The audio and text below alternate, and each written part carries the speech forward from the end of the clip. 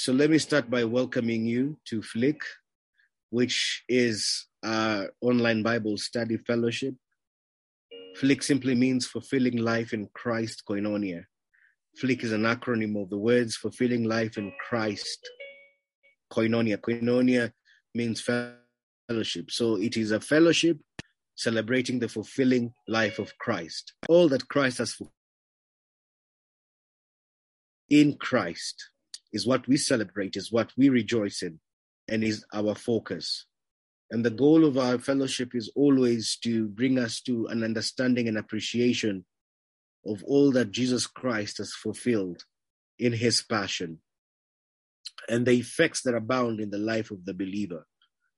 We strongly advocate and preach the death, burial, and resurrection of Jesus, which we believe is the central focus of the gospel of Christ. And I thank everyone for the time that you have made here today. 2 Corinthians chapter 3. Now, in the book of 2 Corinthians, in context, Paul is encouraging the Corinthian believers to be reconciled with him and also to reject false prophets who are challenging his authority and creating dissension in the church. And as you can recall, the life of Paul was always filled with a plea to all churches and to saints continually to remain focused and central in the message of the gospel of Christ. It's the same situation that he had in the book of Galatians. We see it also in the book of Corinthians. We see the same also in the book of Romans. We see the same in also other epistles that he wrote, like in Ephesians. He always made a commitment to remind the believers and to set their affections towards Christ, to be centered around Jesus. And in 2 Corinthians chapter 3, Paul writes and says, "Are we beginning to praise ourselves again? Are we like others who need to bring you letters of recommendation, or who ask you to write such letters on their behalf? Surely not. The only letter of recommendation we need is you yourselves." That means the only praise and confidence, the only credits that they have, the validity of their ministry, is in the lives of those that they have transformed in Corinth. Paul is saying your lives are a letter written in our hearts, and everyone can read it and recognize our good work among you. So when people behold the Corinthian church, when people behold the believers, the people who have been impacted by the life of the Apostle Paul, and those that labored in ministry with him, then they can tell of the quality of his ministry. They can tell of the credence, of the validity, of the genuineness, of the sincerity of his ministry by observing the lives of those that have been impacted by the Apostle Paul. Paul says clearly, you are a letter from Christ showing the result of our ministry among you. You are a letter from Christ showing the result of our ministry among you. Basically, their lives were a publication revealing the impact of the Apostle Paul's ministry. They were a publication of Christ. They were a testimony of Christ, showing the impact of the ministry that the Apostle Paul had among us, the church in Corinth. And Paul says that this particular letter is written not with pen and ink as other letters typically are written, but with the Spirit of the living God. It is carved not on tablets of stone, but on human hearts.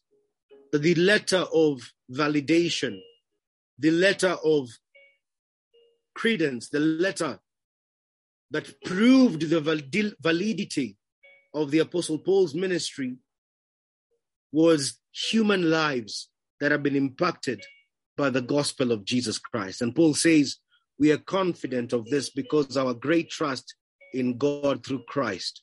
We are confident of this because of our great trust in God through Christ. He says, and such trust have we through Christ to God's word. It is not that we think we are qualified to do anything of our own. Our qualification comes from God. So Paul says, and even beyond the lives that you see we have impacted, we are not then boasting of our sufficiency. We're not boasting of our accomplishment. We are not boasting of how many lives we have impacted. But we say that our sufficiency is of God. He says, it is not that we think we are qualified to do anything on our own, but our qualification comes from God. It is God that has qualified us. It is God that has enabled us. Paul says in verse 6 of 2 Corinthians chapter 4, or rather chapter 3, where we are, 2 Corinthians chapter 3, he says, he has enabled us to be ministers of his new covenant. He has enabled us to be ministers of his new covenant, or ministers of the New Testament. This is a covenant not of written laws, but of the Spirit. The old written covenant ends in death, but under the new covenant, the Spirit gives life. He says, God has also made us able ministers of the New Testament, not of letter, but of the Spirit, for the letter killeth, but the Spirit gives life. It is God who has qualified us, he says, making us to be fit and worthy and sufficient as ministers and dispensers of a new covenant. And this new covenant is of salvation through Christ, not ministers of the letter of a legally written code, but of the Spirit. For the code of the law kills, but the Holy Spirit makes alive. So in the new covenant, we walk by the law of the Spirit, which is life in Christ Jesus. And Paul furthermore emphasizes and says the old way with laws etched in stone led to death, though it began with such glory that the people of Israel could not bear to look at the face of Moses. They could not bear to look at the face of Moses. He says, the old way with laws etched in stone led to death, though it began with such glory that the people of Israel could not bear to look at Moses' face. For his face shone with the glory of God, even though the brightness was already fading away. So he says, shouldn't we expect far greater glory under the new way, now that the Holy Spirit is giving life? If the old way, which brings condemnation, was glorious, how much glorious is the new way which makes us right with God? He says, how shall not the ministration of the Spirit be rather glorious? For if the ministration of the condemnation be glory, much more doth the ministration of righteousness exceed in glory. For even that which was made glorious had no glory in this respect, by the reason of the glory that excelleth. He basically says, in fact, the first glory was not glorious at all compared with the overwhelming glory of the new way. So if the old way, which has been replaced, was glorious, how much more glorious is the new, which remains forever? Since this new way gives us such confidence, we can be very bold. Then he goes ahead and explains the old covenant. He says, we are not like Moses, who put a veil over his face so that the people of Israel would not see the glory, even though it was destined to fade away. But the people's minds were hardened, and to this day, whenever the old covenant is being read, the same veil covers their minds so that they cannot understand the truth. What is this veil? The veil that hinders them from identifying Christ. The veil that hinders them from recognizing Christ. The veil that hinders them from seeing Christ. When we are centered around the old covenant, when we are centered around the old covenant and its practices and its directions, when we are centered around there without the revelation of Jesus Christ, we are hindered to see Christ. And he says this veil can be removed only by believing in Christ. Yes, even today when they read Moses' writings, their hearts are covered with that veil and they do not understand. They do not understand. I don't know if you have seen people that are so passionate and zealous about God. Passionate and zealous about God. But they do not understand the message.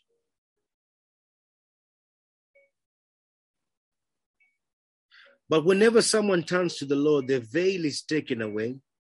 For the Lord is the Spirit, and wherever the Spirit of the Lord is, there is liberty. And then he says, so all of us who have had that veil removed can see and reflect the glory of the Lord. And the Lord, who is the Spirit, makes us more and more like him as we are changed into his glorious image. In other words, what he's basically saying is, when we have an understanding of Christ, when we turn to the Lord, and that veil that hinders us from seeing Jesus is removed, when we turn to Christ, then we are able to see him. We are able to see Jesus. And the more we behold Christ, the more we learn about him, the more we are invested in Christ Jesus, the more we see ourselves image of Christ Jesus. Praise the Lord.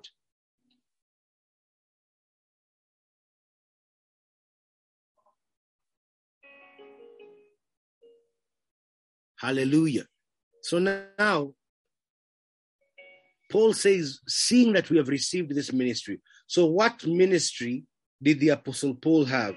The ministry of ministering the new covenant, the ministry of ministering Jesus, the ministry of revealing Christ, the ministry of the new covenant. He says, therefore, since God in his mercy has given us this new way, he says, we never give up. We reject all shameful deeds and underhanded methods. We don't try to trick anyone or distort the word of God.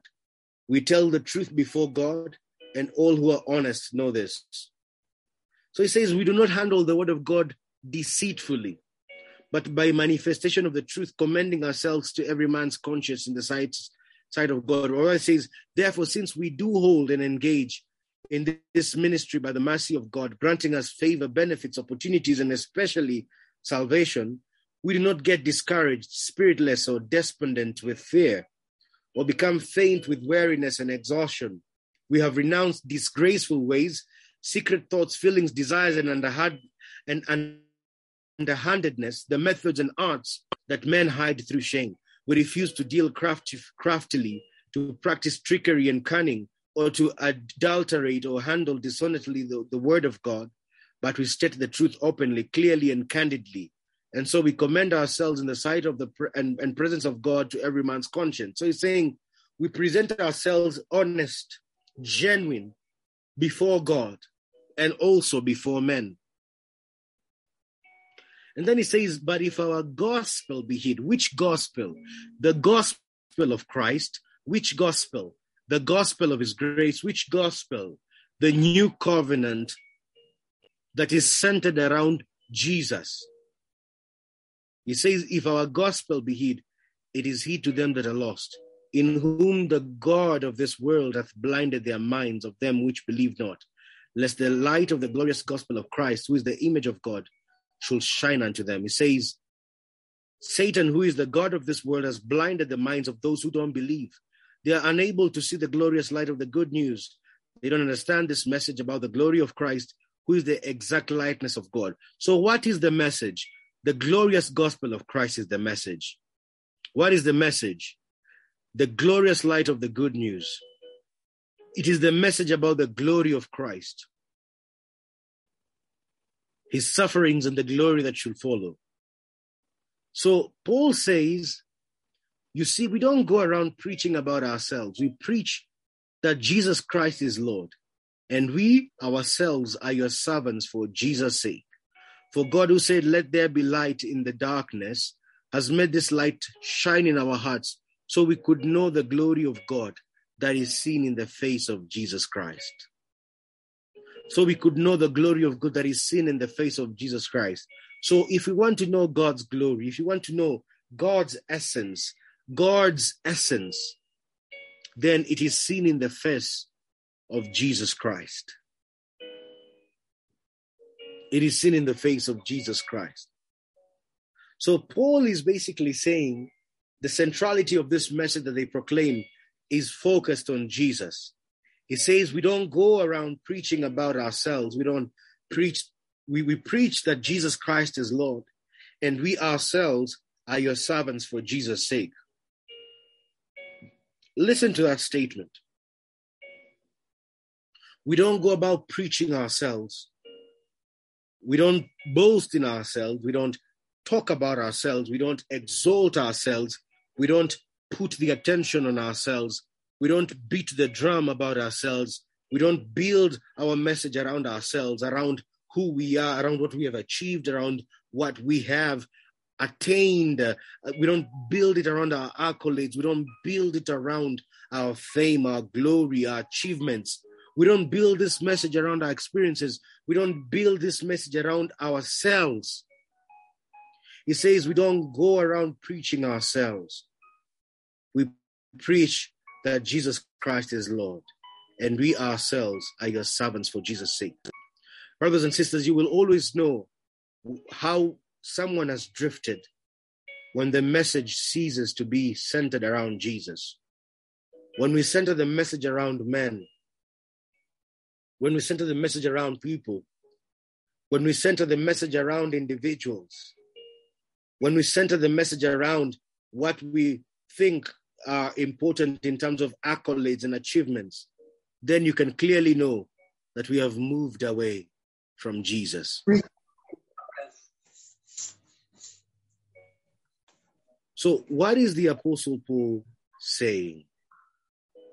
The Apostle Paul is saying we don't go around preaching about ourselves. He says in another version, for what we preach is not ourselves, but Jesus Christ as Lord, and ourselves merely as your servants for Jesus' sake. So look at the attitude. First and foremost, we don't talk about ourselves. Secondly, we are not bosses. We are not bosses over people. We don't lord over people. We have not made people our subjects. We have not centered our message around ourselves so that we can receive praises and accolades from men. We have not taken the attention away from Jesus and put the attention on ourselves. The message is Christ. Brothers and sisters, the focus has been Jesus. So Paul is saying, for God who commanded the light to shine out of darkness, he has shined in our hearts.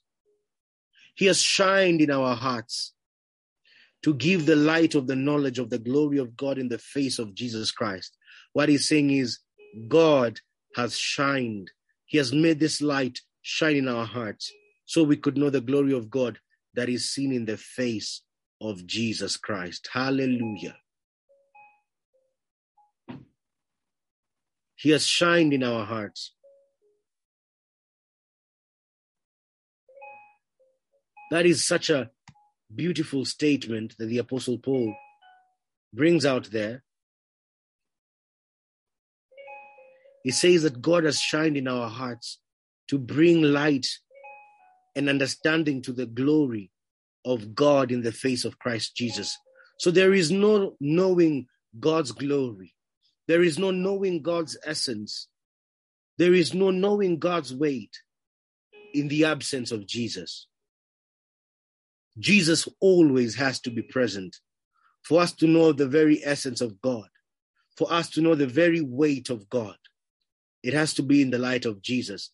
In another version, it says, remember, our message is not about ourselves.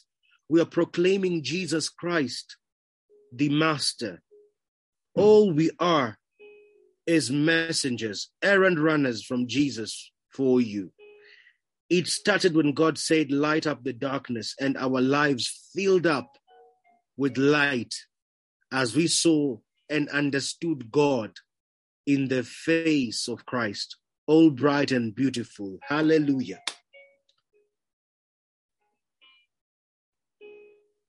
And our lives filled up with light as we saw and understood God in the face of Christ. We understood God in the face of Christ. That's why Philip said to Jesus, show us the Father and we shall be satisfied. Then Jesus said to him, Philip, how can you say, show us the Father, yet you have been with me all this time? And Jesus said to Philip, if you have seen me, then you have seen the Father, meaning in the face of Christ, in the very person of Jesus is the Father revealed. He is the expression of the Father. Praise be to God.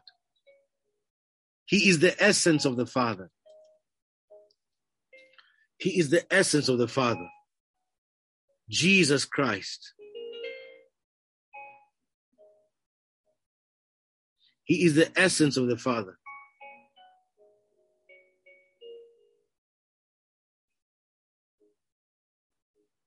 So this is an urge to each and every one of us to understand what the Apostle Paul is saying is it has to be in the face of Jesus Christ.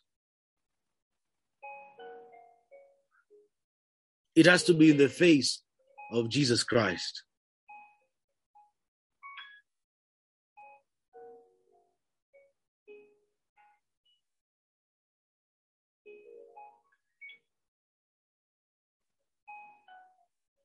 That is such an important reality for us to grasp.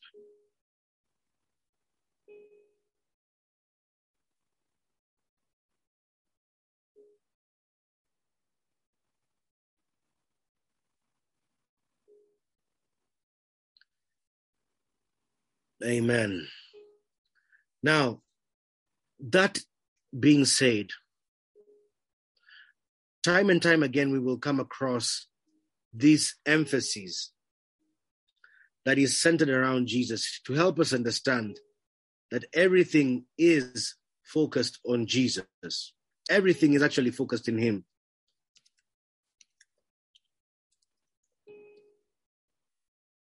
The Bible says in Colossians chapter 1, verse 19,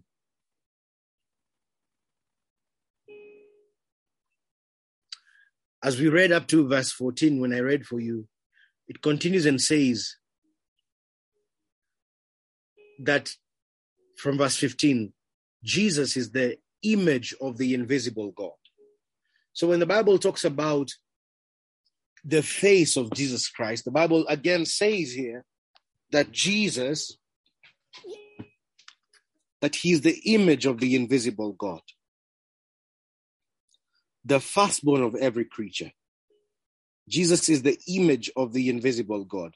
So Philip is saying, show us the Father. Why? Because God is a spirit. He's not seen with the naked eye. And so Philip desired to see God, the Father. And the Bible says he is the image of the invisible God, the firstborn of every creature.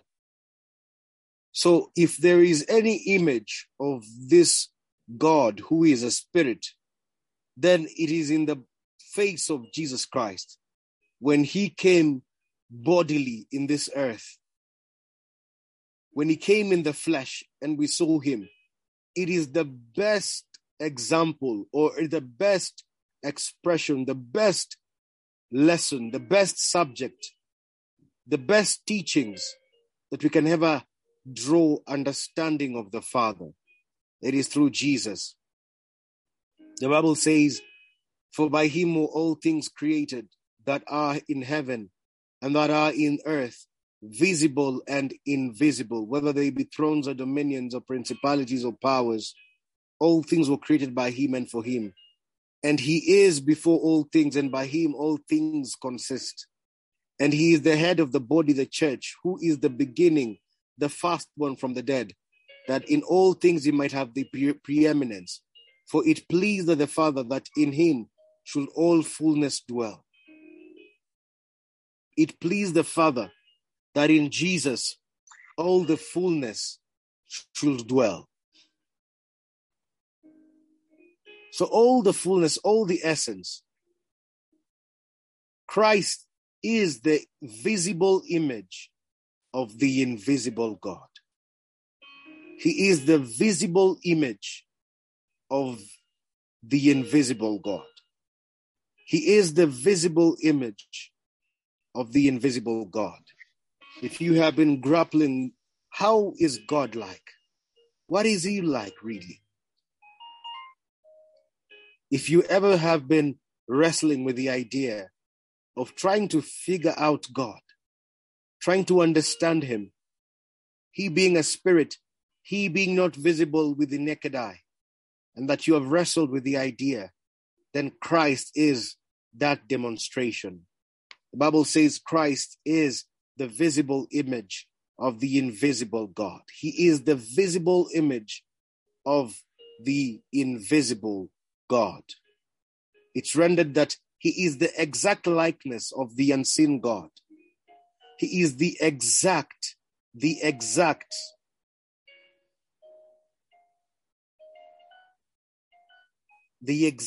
likeness of the unseen God, the visible representation of the invisible. He is the exact likeness of the unseen God, the visible representation of the invisible. He is the firstborn of all creation.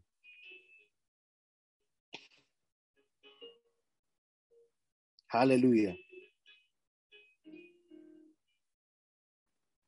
We look at this sun and see the God who cannot be seen. We look at this sun and see the God who cannot be seen. We look at this sun, Jesus, and see the God who cannot be seen. We look at this sun and see God's original purpose in everything created. For everything, absolutely everything above and below, visible and invisible, rank after rank, rank of angels, everything God started in him and finds its purpose in him. He was there before any of it came into existence and holds it all together right up to this moment. And when it comes to the church, he organizes and holds it together like a head does a body.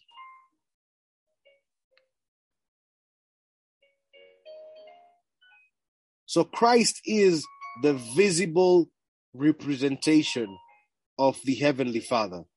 That's why the Apostle Paul, when he is talking about their ministry, he says, we don't go around preaching about ourselves, but we preach that Jesus Christ is Lord, and we ourselves are your servants for Jesus' sake. For God, who said, let there be light in the darkness, has made this light shine in our hearts, so we could know the glory of God that is seen in the face of Jesus. That is seen in the face of Jesus. That is why there is an urgency for us to learn and to behold Christ. Why? Because the only way that we can become more and more like him, the more that we can live a life fruitful, worthy of his calling in this present world, is to look at Jesus. The Bible says in 2 Corinthians chapter 3, since this way gives us such confidence, we can be very bold. We are not like Moses, who put a veil over his face so the people of Israel would not see the glory, even though it was destined to fade away. But the people's minds were hardened, and to this day, whenever this covenant is being read, the same veil covers their minds so they cannot understand the truth. And this veil can only be removed by believing in Christ. Yes, even today when they read Moses' writings, their hearts are covered with that veil and they do not understand. Why? Because with a veil you cannot see clearly. With a veil you are blinded. With a veil you cannot be able to see. So there are a lot of people walking in darkness. Why? Because they cannot see Jesus.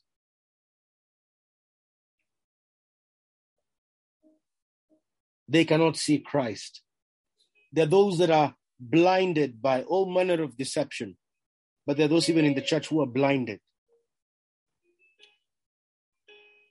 because they have not understood that Christ is the central message. Christ is the central character.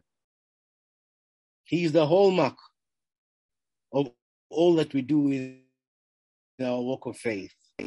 But it says, but whenever someone turns to the Lord, the veil is taken away. For the Lord is the Spirit, and whenever the Spirit of the Lord is, there is freedom. So all of us who have had that veil removed can see and reflect the glory of God.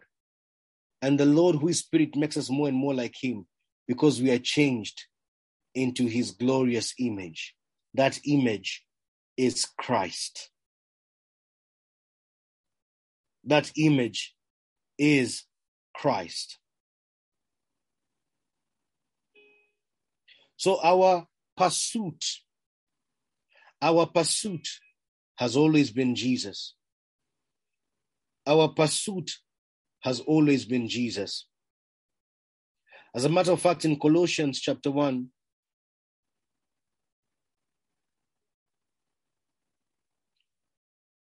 as we have read about Christ being the central subject of the scripture, that Christ is the visible image of the invisible God. He existed before anything was created and is supreme over all creation. For through him, God created everything in the heavenly realms and on earth. He made the things we can see and the things we can't see, such as thrones and kingdoms, rulers and authorities in the unseen world. Everything was created through him and for him. He existed before anything else, and he holds all creation together. Christ is also the head of the church, which is his body. He is the beginning, supreme over all, who rise from the dead. So he is the first in everything. For God in all his fullness was pleased to live in Christ. And through him, God reconciled everything to himself. He made peace with everything in heaven and on earth by means of Christ's blood on the cross. So us who were far away have now been brought near. We were separated, but now we are in Christ through his body. Then what does he say in verse 23? That we have to continue grounded and settled and not be moved away from the hope of the gospel, which we have heard and was preached to every creature which is under heaven. And Paul says, where I, Paul, am made a minister. So our focus has always to be Christ.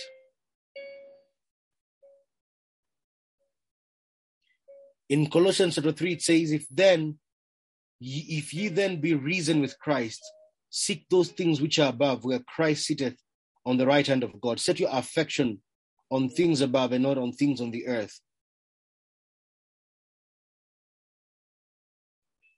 So our affections have to be set on Jesus. Our affections and our focus has to be set on Christ. It has to be set on Jesus. Through every season, through every circumstance,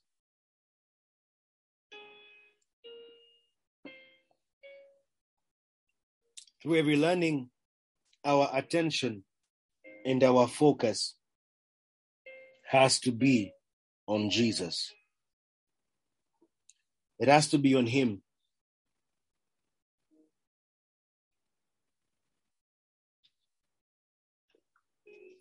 On nothing else but on Jesus. Now, that being said, in our journey of faith, brothers and sisters, we enter into different kinds of seasons.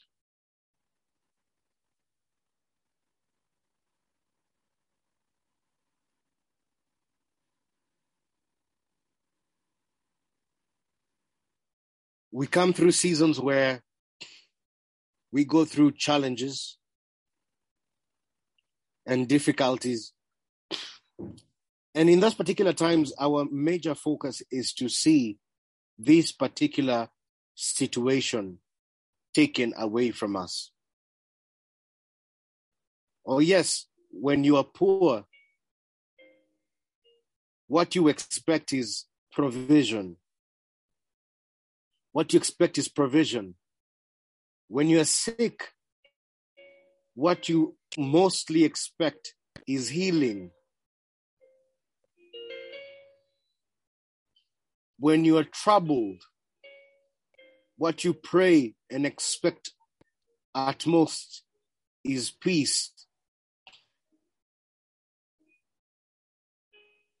When you are single and desire a spouse, what you expect is to be married. With every circumstance, with every situation that your life is experiencing, that you're experiencing in your life, the focus is, how does this situation turn around? How does this situation turn around? And are we bashing the people of God for behaving in that way? Absolutely not. As a matter of fact, in the book of Psalms, you would continually see the prayers that the psalmist made when he was going through situations. He prayed concerning his situations. He prayed concerning what he was going through.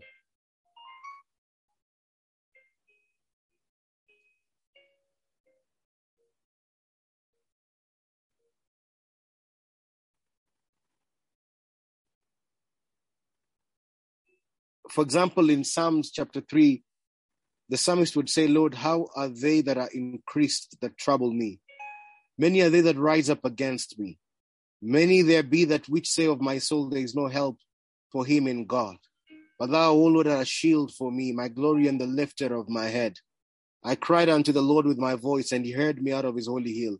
I laid me down and slept. I awaked, for the Lord sustained me. I will not be afraid of 10,000s of people that have set themselves against me round about.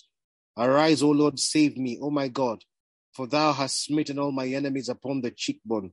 Thou hast broken the teeth of the ungodly. Salvation belongeth unto the Lord. Thy blessing is upon thy people. So the psalmist would pray. He would say in Psalms chapter 4, hear me when I call, O God, of my righteousness. Thou hast enlarged me when I was in distress. Have mercy upon me and hear my prayer. O ye sons of men, how long will ye turn my glory into shame? How long will ye love vanity and seek after leasing? But know that the Lord has set apart for him that is godly for himself, and the Lord will hear when I call unto him. So he would pray concerning his circumstances. He would pray concerning his situation. He would pray concerning what he was going through. And whenever we are going through experiences in life, we would pray concerning our circumstances. We would pray concerning our situations. We would pray concerning what we are going through. And that would be central. That would be central in our lives. It will take our attention. It would take our focus. What is it that you are going through? What is it that someone else is going through? They would pray concerning that. And that would take our attention.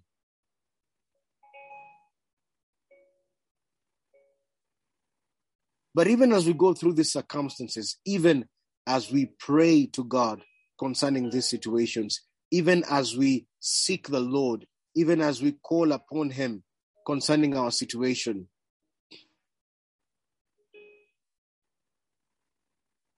there is a place that is higher than that.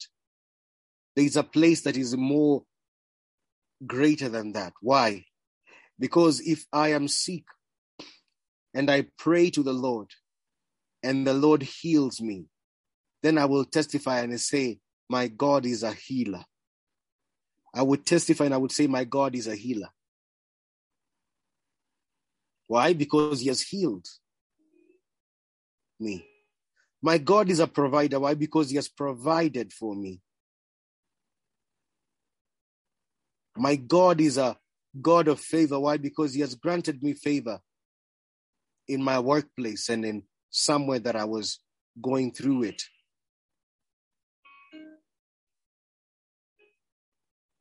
And so I would proclaim him for what he has done for me. I would give him praise and honor because of what he has done for me. And that is why, even as you look in the Old Testament, there were a lot of names that were given to God based on the experiences that they would call him El Shaddai, they would call him Jehovah Nisi, they would call him Jehovah Jireh. They would come all these names because of what the Lord had done.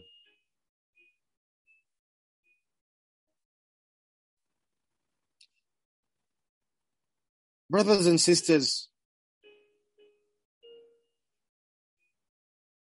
whereas the Lord is able to do all these things, at the same time we deal with a very interesting reality that even Christ said, in this world, you will have many troubles. But believe in me and be of good cheer, for I have overcome the world. That is what Jesus said. He said, in this world,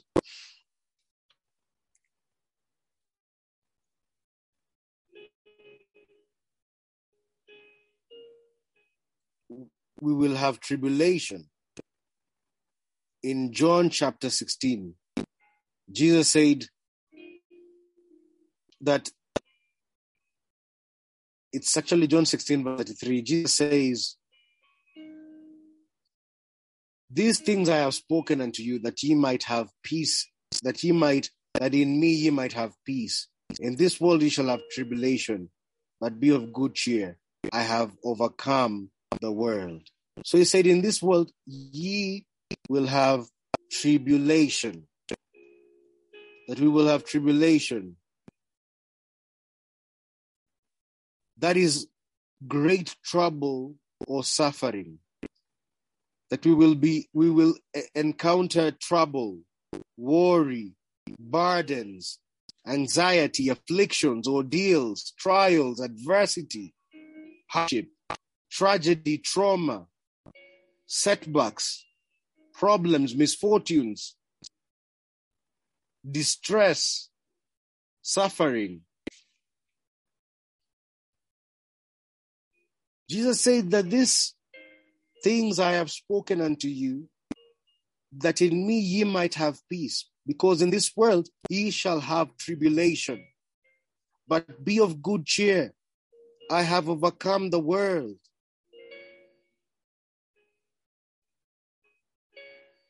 And we see how the apostles went through challenges and tribulation.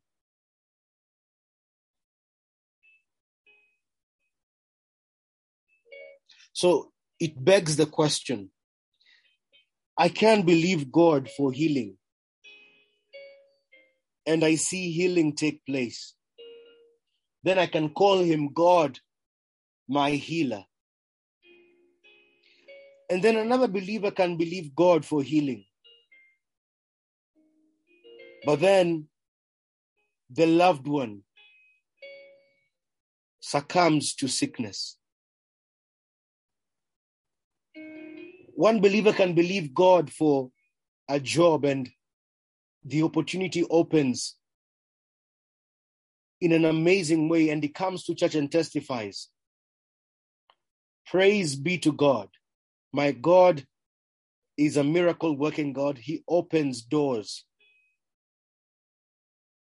Even when I didn't have sufficient papers, or even when I seemed the least qualified for that position, even when it seemed impossible, God opened the door for me and I got a job.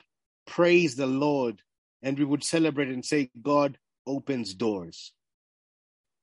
And while that believer is testifying that God has opened the door, there's another one that walks to church that Sunday praying to God because of the persecution that he has gone in his workplace, because he couldn't bribe, because he couldn't compromise. He has lost his job. He has lost his job. And they've all come that Sunday to testify of the Lord. When one is coming to celebrate healing, there's another one that just buried their loved one who is sick. While someone else is coming, celebrating a wonderful business opportunity that has opened up for them. They have locked a deal probably worth millions. Another one comes because their business has run down and they have actually been auctioned. While one comes in and testifies how rejoicing it is that God has seen them through and they have gotten married. Or someone else comes and testifies of 10 years celebration of the anniversary. There's another one that is going through divorce.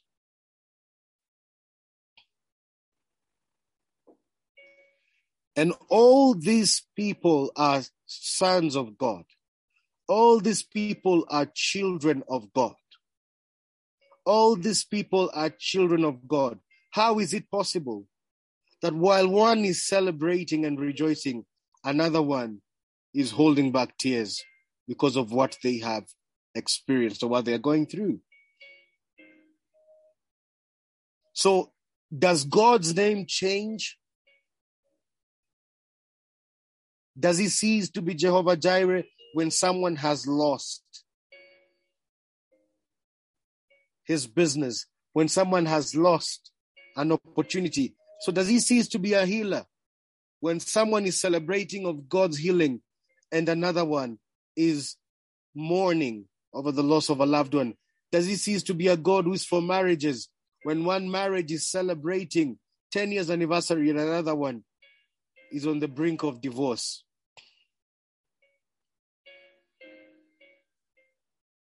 What name do we give him in all these circumstances and situations? How do we worship him in all these circumstances and situations? How do we praise him in all these circumstances?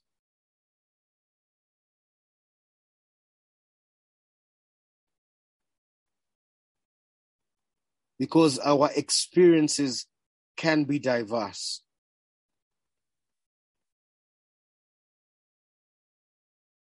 So what is the believer's attitude? What is the believer's attitude?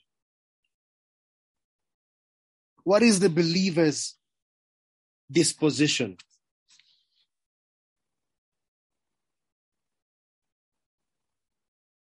Is he a faithful God when things are working out? And when things are not working out, his name changes. His identity changes.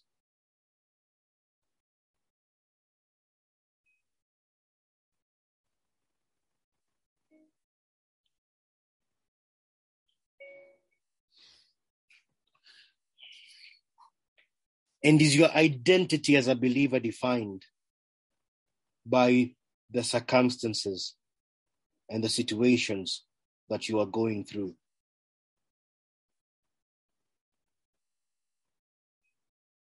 So when one succeeds, we say that one is a more faithful believer than the one that is broke. When one is getting a promotion at work, we say that one has indeed the favor of God, and the other one does not have the favor of God.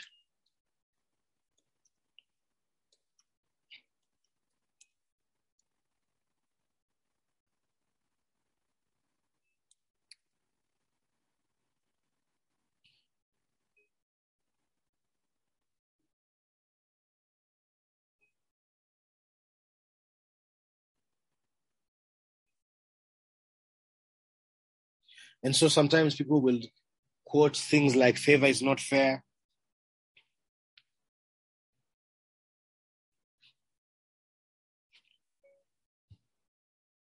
But does he change? Does the message change? Or is there a greater pursuit than all these experiences that we go through? That's why the Apostle Paul says, we don't preach ourselves. The Apostle Paul says, we don't build sermons based on ourselves. The message of Christ is not built around a believer's experience. The message of Christ is built around the identity, built around the very nature, the very being of Christ, who he is, but not based on our experiences. Because even when it hurts, even when it doesn't seem logical, even when it doesn't seem to be making sense, he is Christ. He still saves. He is faithful. But Jesus said, in this world,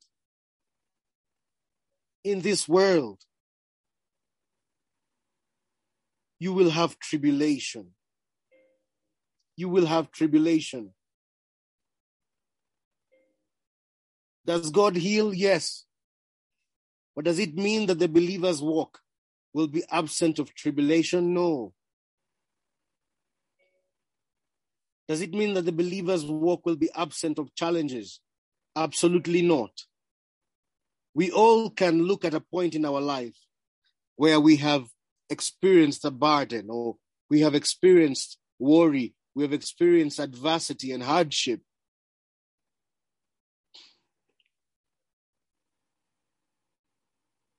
We've experienced sadness and anguish and grief, pain. For those of us who have gone through tragedy and trials, adversity, because he said that in this world, he said, these things I have spoken unto you, that in me you might have peace, because in this world you shall have tribulation, but be of good cheer, for I have overcome the world. So the Apostle Paul says, we do not preach ourselves. We do not preach ourselves. We don't go about preaching ourselves. We preach that Jesus Christ is Lord, and ourselves your servants for Jesus' sake. We preach that Jesus is Lord. We preach that Jesus is Lord. Because sometimes our experiences and our circumstances might not make for the best message.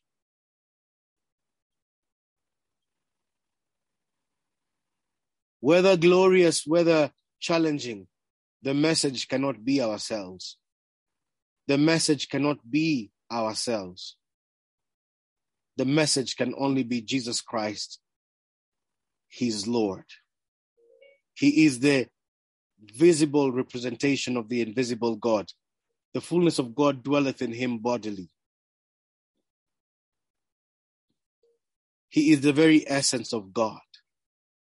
And he is the emphasis of the message.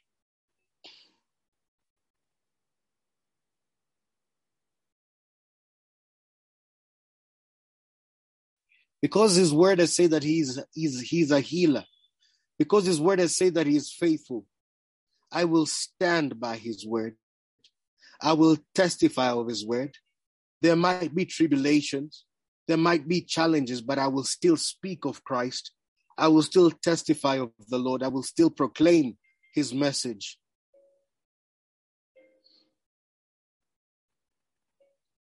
I will speak of him beyond the circumstances and beyond the situations, because he's a faithful God, because he is who he says he is.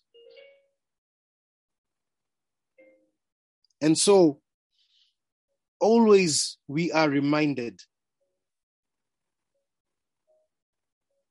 that Christ is what is to be preached.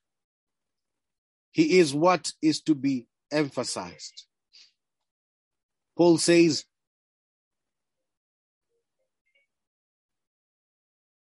the glorious light of the gospel of Christ, the image of God, is shining in them.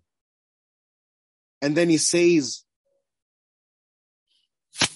we have this light shining in our hearts, but we ourselves are like fragile clay jars containing this great treasure.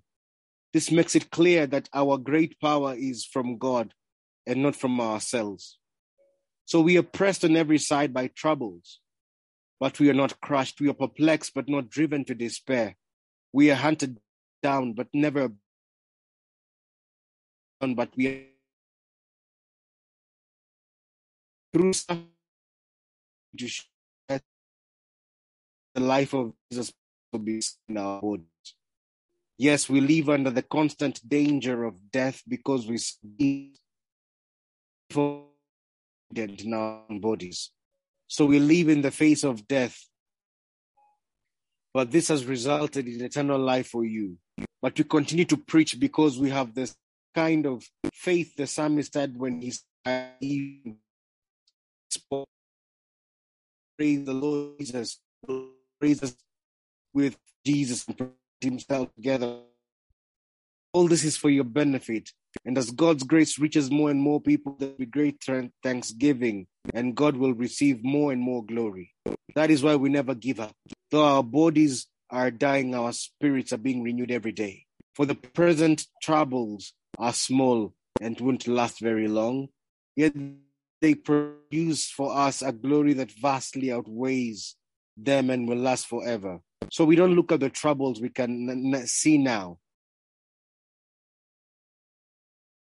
For the things we see gone, but the things we cannot see will last forever. So Paul is saying our outward experiences sometimes may be disheartening, like the Apostle Paul's experiences, pressed on every side, persecuted, but the message remained pure, and the message remained consistent, and the focus remained consistent. This is an urge to each and every one of us, that even through our different experiences, we might be experiencing great financial success, great progress in our business, great elevation. Will Christ remain the same? Paul is saying that they are pressed on every side.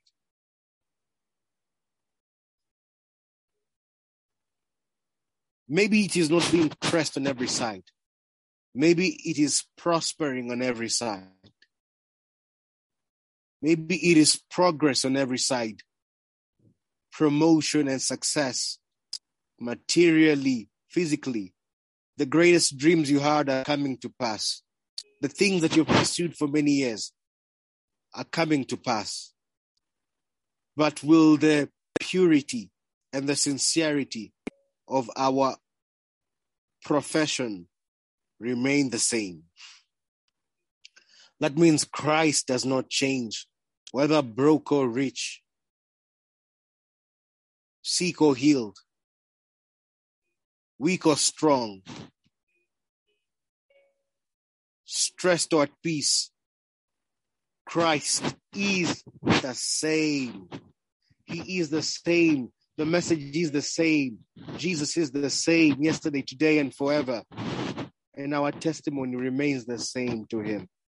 Our testimony remains the same concerning him. Though outwardly we may be facing these challenges, but Christ remains the same.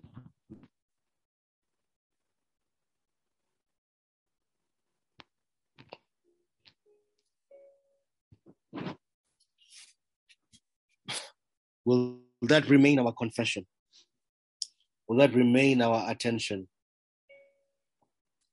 Because our walk of faith is not in things, but it is in a person, and that person is Jesus. All that we were ushered into was faith in Christ.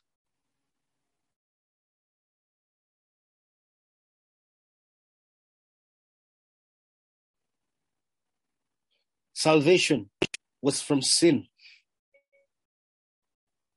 Now we have come into his family, partakers of his inheritance, loved of God.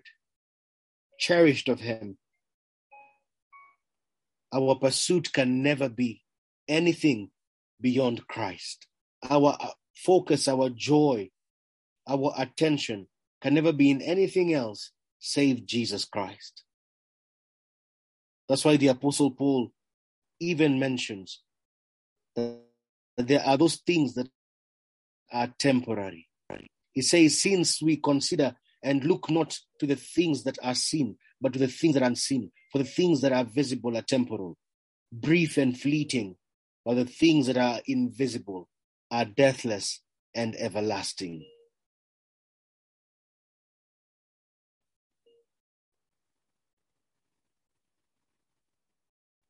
So we look at the life beyond this body, beyond this present world, the things that are unseen, and we know that they are permanent, but not the things that are temporary and the things that are seen. Our affections can never be in those things, but in Christ Jesus. He remains to be the representation of God. And so our affections are toward him, that we have seen his tender mercies, his compassion, his forbearance, his love, his grace.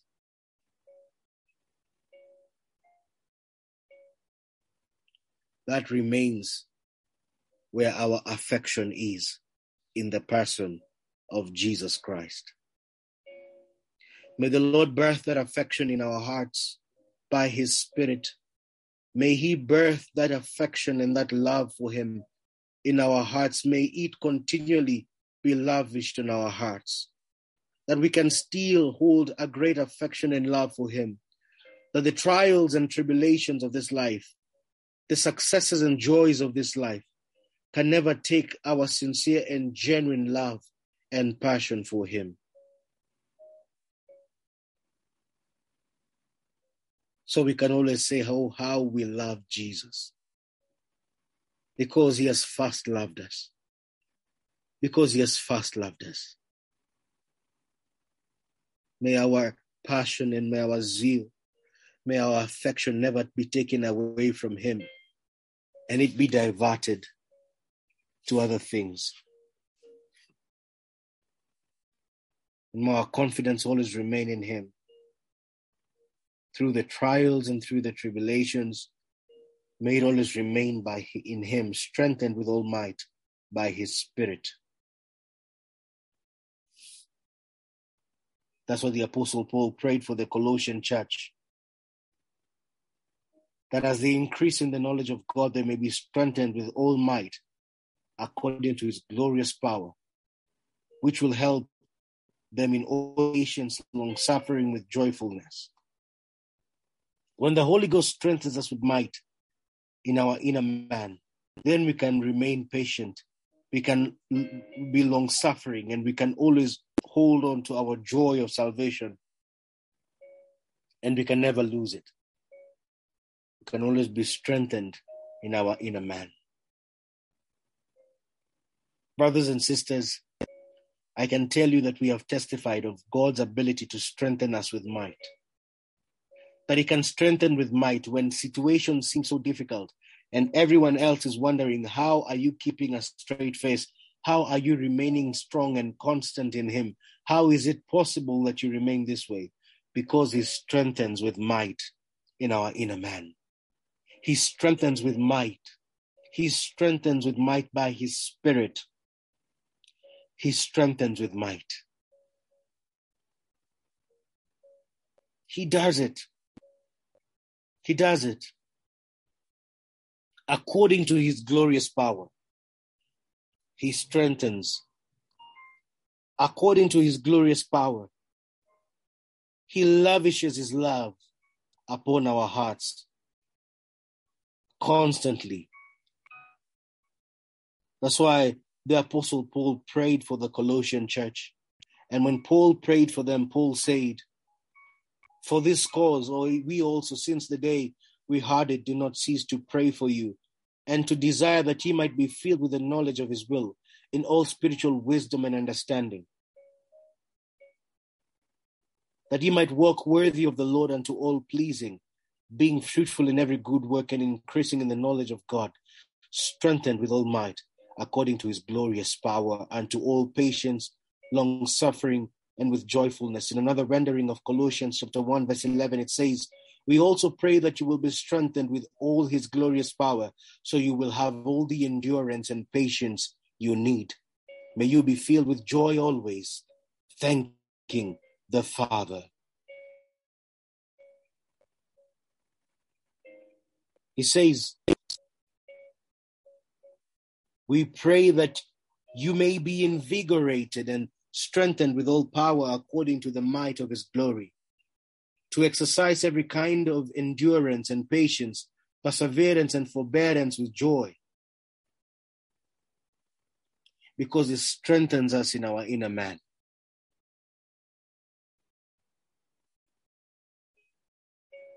And also, he fills us with the knowledge of his will in all spiritual wisdom and understanding. And this is so critical, to be filled with the knowledge of his will in all wisdom and understanding. What does it mean to be filled with the knowledge of his will?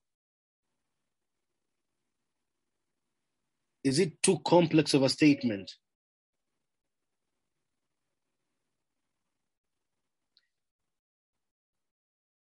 Paul says, be assured that from the first day we heard of you, we haven't stopped praying for you, asking God to give you wise minds and spirits attuned to his will, and so acquire a thorough understanding of the ways in which God works.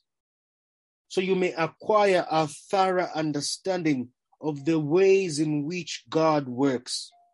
That you may acquire a thorough understanding of the ways in which God works.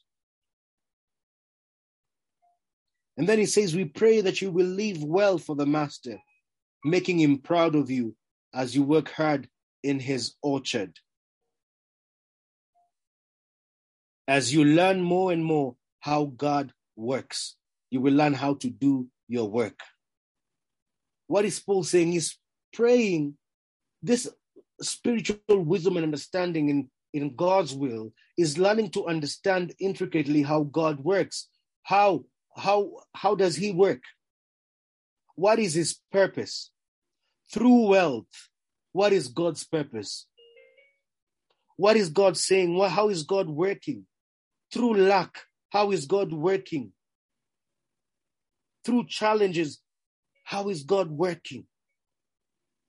So that when we are very prosperous and increasing in wealth and everything, we do not become proud or trust in fleeting riches. And even when we're going through lack, we do not become resentful and angry and bitter. Bitter at people, bitter at God, thinking or questioning his love and affection for us. So we will begin to covet what other people have, and we will begin to say, if God is faithful, if God is loving, how is it possible that my sister, who I have been with for all these years, is able to get married, yet I have not been able to find a mate? I have not been able to find a spouse. Is God faithful? Is God fair? Is God loving?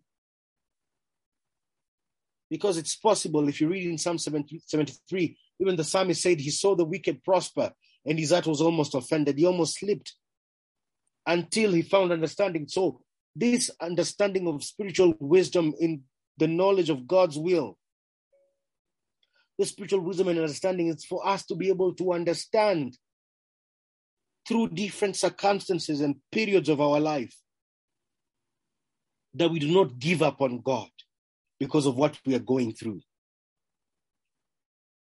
We do not become offended or bitter. We don't turn our attention from God.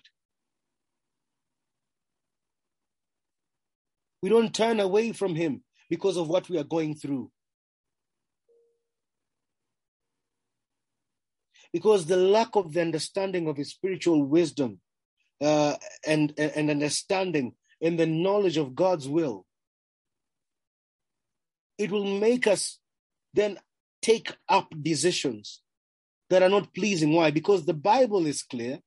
The Bible is saying when we understand the spiritual wisdom, when we have the spiritual wisdom and understanding, we will walk worthy of the Lord unto all pleasing, and then we will be fruitful in every good work. All right? So we will live lives that will always honor and please the Lord, and our lives will produce every kind of good fruit. We will live lives of honor that are pleasing to the Lord, and our lives will produce every kind of good fruit. But without the understanding, without the spiritual wisdom and understanding, we will abuse all privileges that God has given us. We will abuse opportunities. We will abuse privileges. We will abuse our bodies. Even sexual immorality is that lack of understanding of the spiritual will and the lack of spiritual wisdom and understanding of God's will. Because God's will is clear, even concerning our bodies, that they are the temple of the Holy Ghost. The Spirit of God dwelleth in us. Through this body, we are to glorify God. Through this body, we are to glorify Him. My body, your body, is also to bring glory to God. It is to bring pleasure and joy and satisfaction to the one that God has given to you in the holy institution of marriage. So it means when I take this body of mine and seek to please it or to please someone else outside the context of God's will, then I lack spiritual wisdom and understanding. Therefore, I no longer live a life that is honorable before God. Therefore, I displease Him, and I displease even those around me. Therefore, I am not fruitful as God intended, because I have taken that which God intended for a certain context and taken it outside that particular context. If God has given me this body that it should be pleasing to my wife, and then I take it and go and please somebody else's wife, or please somebody else who is not supposed to enjoy that particular privilege because it is within a certain context, then I am not walking in that spiritual wisdom and understanding that God has put in place. This mouth that God has given me is a fountain of life. The Bible says, let your speech be seasoned with salt, that it may minister grace to the hearers. Therefore, my tongue is the pen of a skillful writer. The Bible, even the psalmist said, the Lord has given me the tongue of the learned. Morning by morning he wakens me, that I may know how to sustain him that is weary with a word. So the tongue was supposed to sustain him that is weary with a word. It's supposed to minister grace to the hearers. It's supposed to speak life to those that are dead. It's supposed to prophesy to those that are weak and feeble and discouraged, and tell them of the good tidings of the Lord. It's supposed to proclaim the acceptable ear of the Lord. It's supposed to proclaim His favor and His love and His goodness. With the same mouth that God has given me, because I lack spiritual wisdom and understanding, I use it to destroy the lives of others. I use it to speak ill of others. I use it to discourage and destroy someone else. I use it as a sharp tongue to destroy the dreams and hopes of people, to rob people of their confidence, to damage people's esteem. Therefore, I am not walking in that understanding. His spiritual wisdom and understanding has to be in the light of Jesus Christ. How did Christ speak? What were the words that proceeded from His mouth?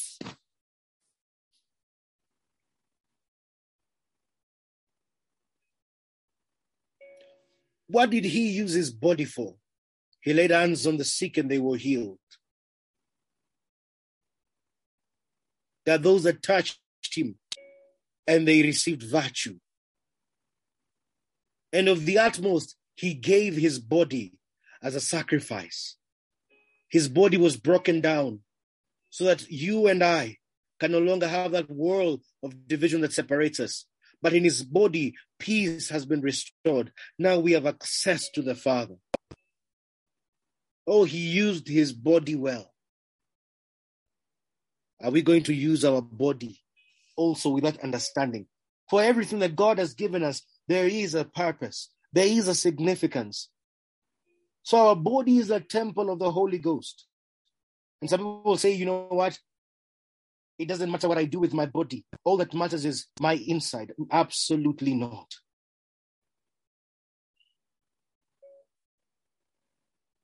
That body is the gateway through which the Spirit of God works in this physical world. The kingdom of God is manifested through you. The Bible says that without holiness, no man shall see God. And if you understand in the context of its original expression, it means that if we are not living lives that are set apart, then how shall men see God? Because they were supposed to see God through us.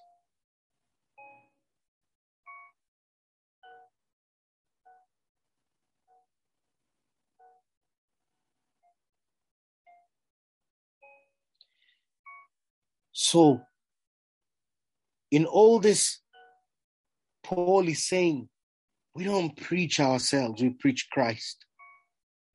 Our affections, our obsession is always with Jesus and not ourselves.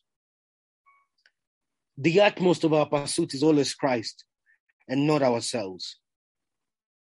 Even when our attention is focused on our present experiences, whether they be challenging or difficult, we are called upon to rise above what we are going through and now be able to still focus on Christ.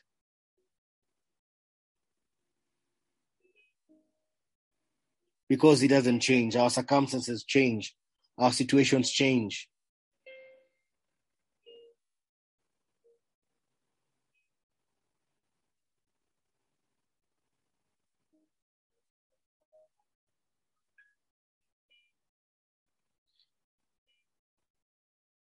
I have never spoken so much on the subject of healing or prayed on the subject of healing as I did in the previous month.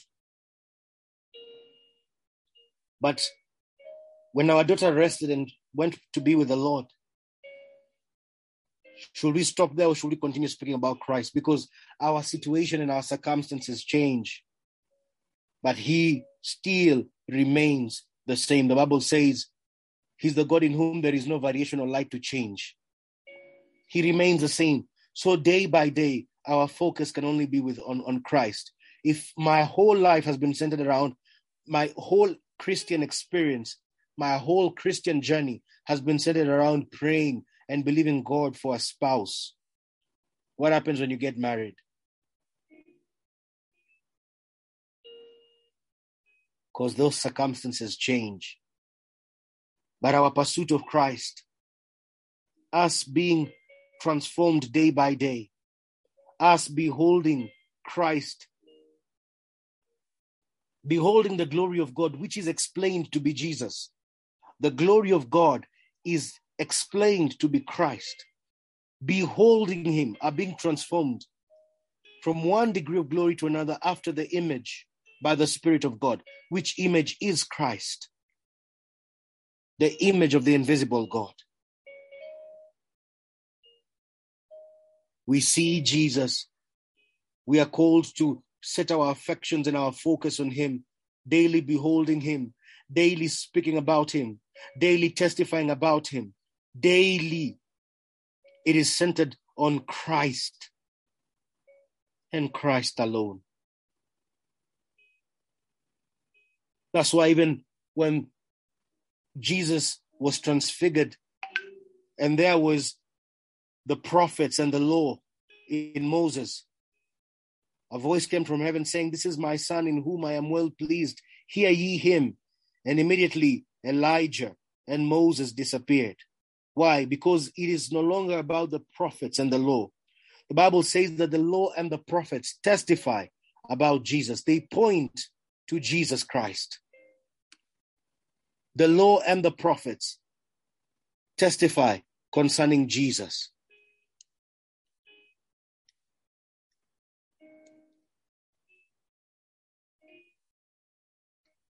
They testify about Jesus.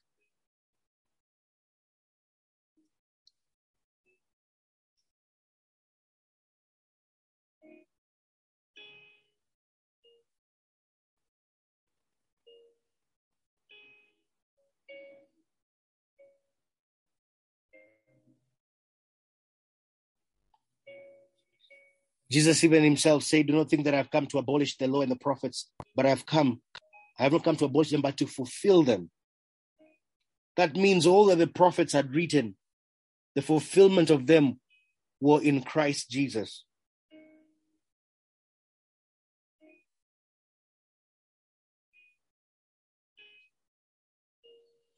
The Bible says in Romans chapter 1, verse 1 to 32, Paul, a servant of Christ Jesus, called to be an apostle, set apart for the gospel of God, which he promised beforehand through his prophets in the Holy Scripture. So even the grace of God, Christ, it was prophesied by the prophets in the Holy Scriptures.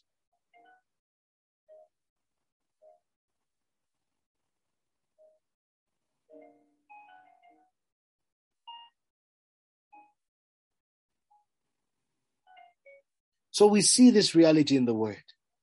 And so the focus was not on Moses. The focus was not on the heroes of faith in Hebrews 11.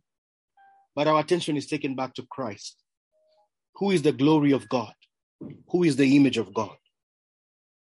And so now we are urged to look upon him. We are urged to set our affections upon him. We are urged to keep our attention upon him.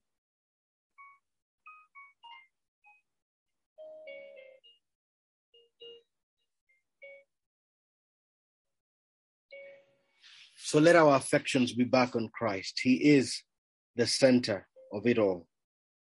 And our experiences may be temporary. They will pass, but Christ remains. Christ remains. He remains. He remains.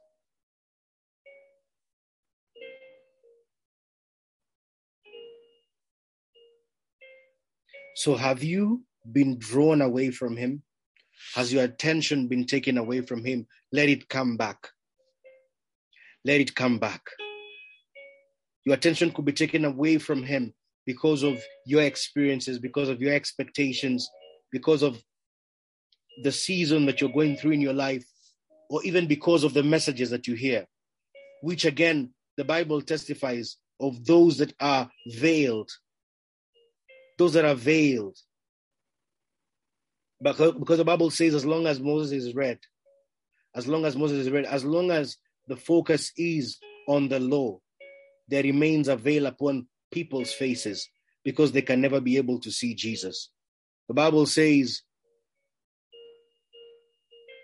and not as Moses, which put a veil over his face, and that the children of Israel could not steadfastly look at the end of that which is abolished, but their minds were blinded. For until this day remaineth the same veil untaken away in the reading of the Old Testament, which veil is done away in Christ. Amen. But even unto this day, when Moses is read, the veil is upon their heart. Nevertheless, when he shall turn to the Lord, the veil shall be taken away. Now the Lord is that Spirit, and where the Spirit of the Lord is, there is liberty. But we all with open face, beholding as in the glass the glory of the Lord, the glory of Christ, are being changed into the same image from glory to glory, even as by the Spirit of the Lord. The glory of Christ. And as I always tell you, see, the Bible is not written in chapters and verses. It was a letter. So it means when you move to chapter 4, it's a continuation. And chapter 4 says, therefore, or moreover, why? Why is it saying therefore? In light of what? In light of the fact that we are beholding the glory of the Lord as in a glass. We have renounced all these things, Paul says. Then he says, that God has shined in our hearts to give light of the knowledge of the glory of God in the face of Jesus Christ. So what is the glory of God? What is the glory of the Lord? What is the glory that is being beheld? The glory of God being beheld is in the face of Jesus Christ, is in light of Jesus Christ, is on account of Jesus Christ, is on the testimony of Christ, on the manifestation of Christ, on the teaching of Christ. It is in light of Jesus. And so, as we desire to be transformed and metamorphosed more and more into his image, more and more into his likeness, the different aspects of our character being refined to manifest more and more as Jesus, because he has made us. But there is a distance between our mindset and what the word of God says. Our identity is we are sons of God, but sometimes we may act otherwise because we are still being renewed daily through his word. That renewal is happening by the beholding of Christ. As we behold him, may he make our hearts more tolerable and accommodative to one another. May we have greater long suffering for one another. May we have more room to love and to care for one another. May we be genuine in the motives of our heart. May we be forgiving. May we be quick to apologize. May we consider others better than ourselves. May we find it not difficult to submit one to another, to love one another, to lay down our lives for others. May every selfishness and self-centeredness be rid of from our hearts. May envy and strife be taken away from our hearts. May compassion flow freely from our hearts. May forgiveness, may graciousness emanate from our hearts daily as we behold him. May these things be made manifest in our hearts. May we have a passion for the lost. May we have a desire to pray for the lost. May we care for those that are hurting. May we also, in our prayer life, have greater investment to pray for others and not just our needs and cares. May we learn to lay down our lives for others as Christ laid down his life for us.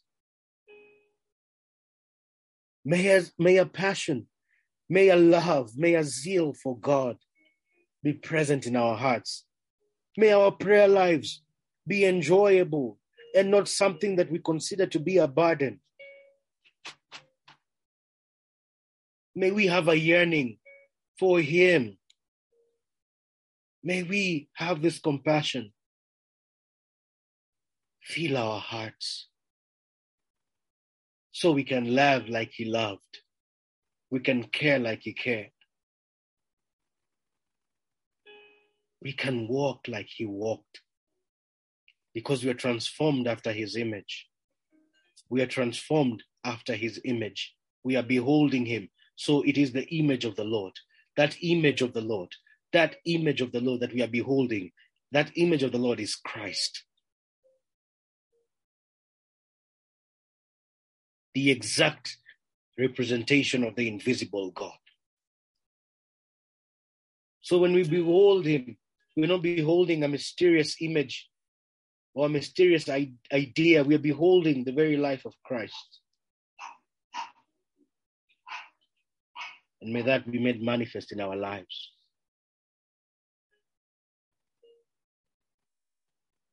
Christ is the center of it all. He is the utmost pursuit. He is the purpose for everything we do. He is the hallmark of our faith. He is the hallmark of everything we do.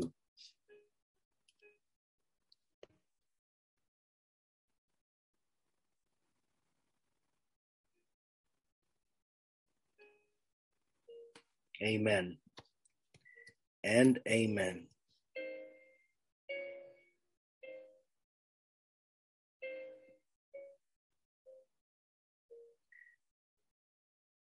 At this particular point, I'd like us to pray.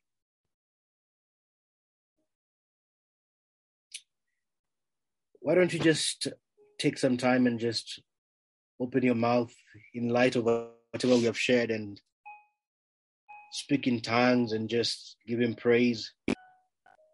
When you feel like your heart has been taken away from him, just receive his love for you.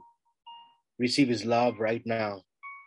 If there's any question of doubt or any condemnation whatsoever, any feeling of insufficiency, receive his love, receive his affection, his compassion, his presence is here with us.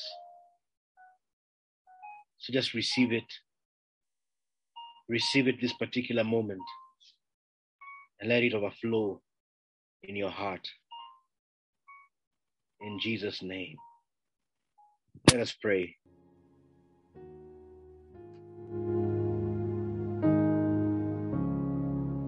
O Shantarababu Sandari Babu Sikatala Rabashandi. Rebo Sokura Bashanderi Babu Kuntarabashandi. Bekun Tarababu Sanderi Babu Shandarababu Beki Andarababuji. Rebrede Zokun Tarababu Shandi. Likrado Zondo Robo Shanderi Babu Zakanda. Ire Babu Sakanta Ribabu Shandi.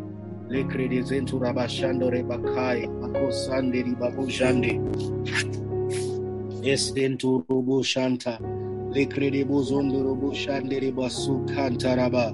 Reko Sundari Babu Shanta Ribabu. Rema Kanda Rababu Sante Likrede Bozondo Shandari Baba. Lekrede Bubanderiba. Los Kahadalies que prendere che tosa matalakitis.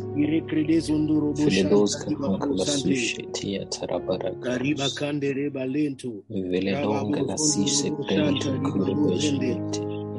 Mizedoska Shetala Bazike Teribas. Shedinke Lezige Doska Santa Bazieteke. Sheledonga la zike finda zoshuske predeske hetile bregedos. Shatos komaros zeke hiseke tile zikasa. Sheledonga la sokushe ketere kios. Nizagadoske hele brendos kuhoshike tienda razietos. Kledonska haleseke. Sheledinga la zato kuntala zietos kivashito. Veledonska hatala zigedenshi telekisko hotelabush. Masko hotelazi enterakatarabiesi. Zandari babu jande. Leke zabrodo koshandari babu santari babu shande. Zeledonga la sise frente sise ketuja matala kukotosh. Filedenke leshike prontos kuheseketi indarakatos. Jabos kamalates ke hetere bandosko. Shaladin tereke prentos kuhalazan Filedin satoro kompatalazie teketish. Saladan tarasi ke preto sukatam tarakietes. Shiledengele siketora kampato suke kete. Kile ponto sokosie shetelia takato. Shaladam bataragados kaheseketila. Faso untelezi entekisha torogodos keheseki. Fizo dos kanaliete kesheteleki taragadana. Shadadan tarasi tereke patos kobolegedenski. Zeledente lishametokus kehelebiantis kahatarabashante. Fezo dos komasheteleketere. Uske anasuske eshitele brigedindere keterokoruskete. Shepa tozo godun ketelezin terekia terekatara. Zomba darazigedeske hesetiligent rokotoske heshete. Ladagantos suseke tereki teragaduska poshetente. Filedandro suske hetelegin tereketele badosko hoshe. Hidadandara zuske hetelegin terekia terasapatuske heshita. Isato lokon katalazie teke brandos kotoje inte. Ilegento rukuske helias atontero suske hetia. Shantoro kotosh. Patos kohon katalazie teke.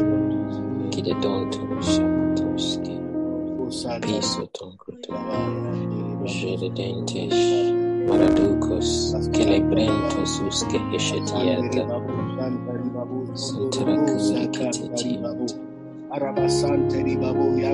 Shatara kontalazie tekebes. Jadadanto. Usekete. Kerebodoska katalisi predisi. Zodom katalazie kerekisos. Shededempetuska Stepetora cantalasi Kitotra Kitresia Isotokoda Pratekisi Gedeske Haragadas Ushatereki Terasakatires Kiledon Suske Helides Jadadan Asike Predoska Helides Shatanturus Kehetis Jadadan Keluske Hesiketereketi Jadadan Tereketi Desembratas O Shatakantaraki Teresiete Shudatan Tarasiete Lotas Kahantaraki Tereketi Patarasi Reki Jesus Komota Le prontos kuhseke frindere zagedoska pashantamasiete Kile brondo zukotuske hesetile brende kitash Jatos komatale yente ketile keton kotos abatal Shatatan tarakan Shatoske helegediske marakatuske hasnieshik Sete logo tuske heshitarakantanasiete Crochetile zeketin akatara husheketin Jaladanta tuske kehintele kishete Tuske huje Shanturuku tuske herikasinture Ikatungara kataraziete kelezeketi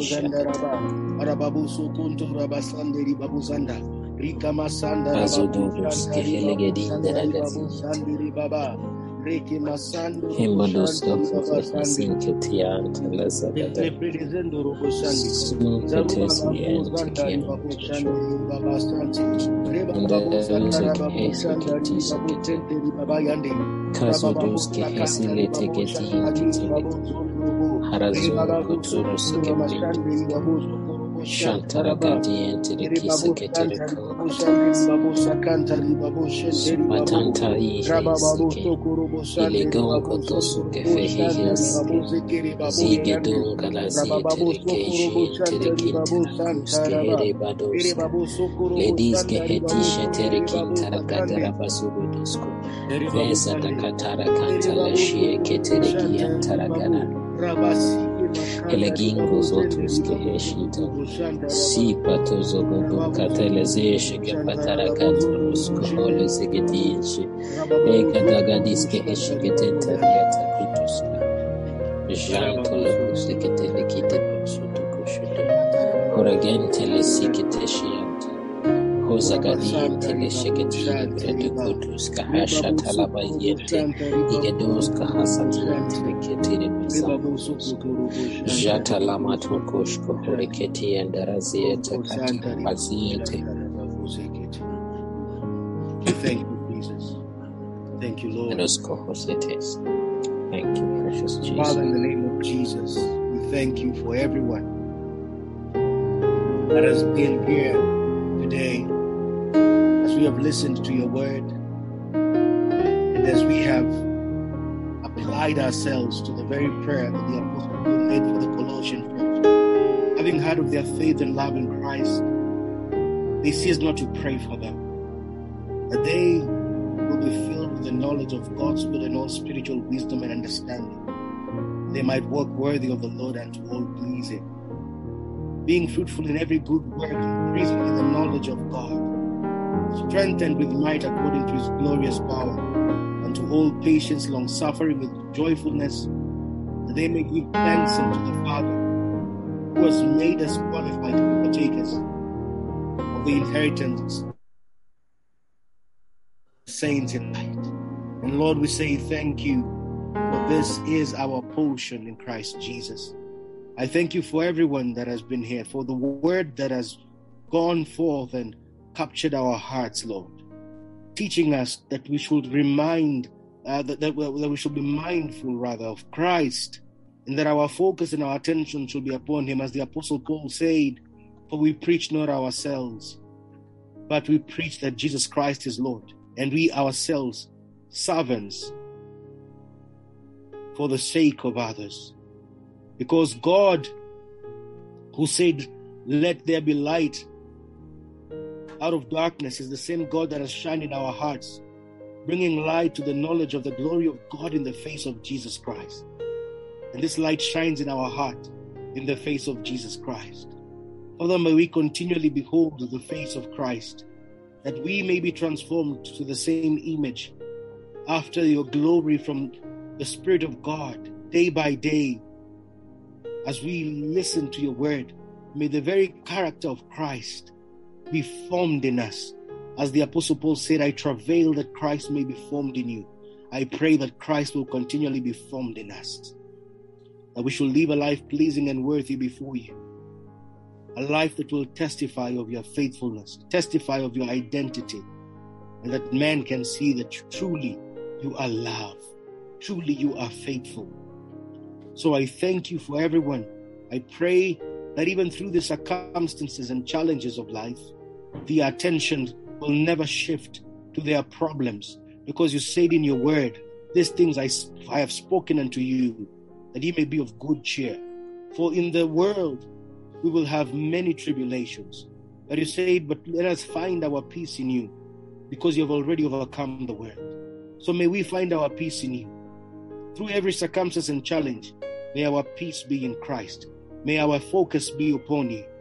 May not circumstances that are temporary take us away from the love and the relationship that we have in you, but that we may be strengthened through them all by your Spirit in our inner man.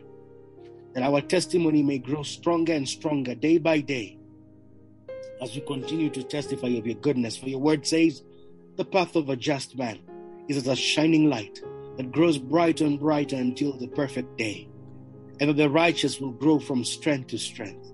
So we bless you and we thank you, Lord, for this is our portion, that we shall continue to grow in you, invested in your love and your goodness, firm in the faith, strong in you, my God.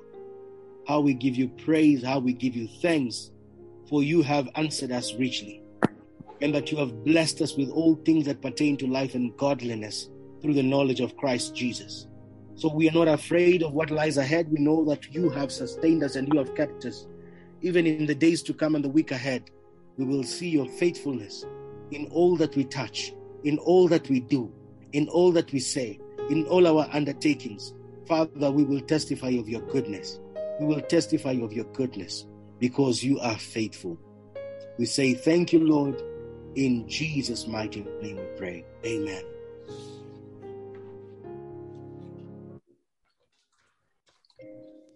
Amen, everyone.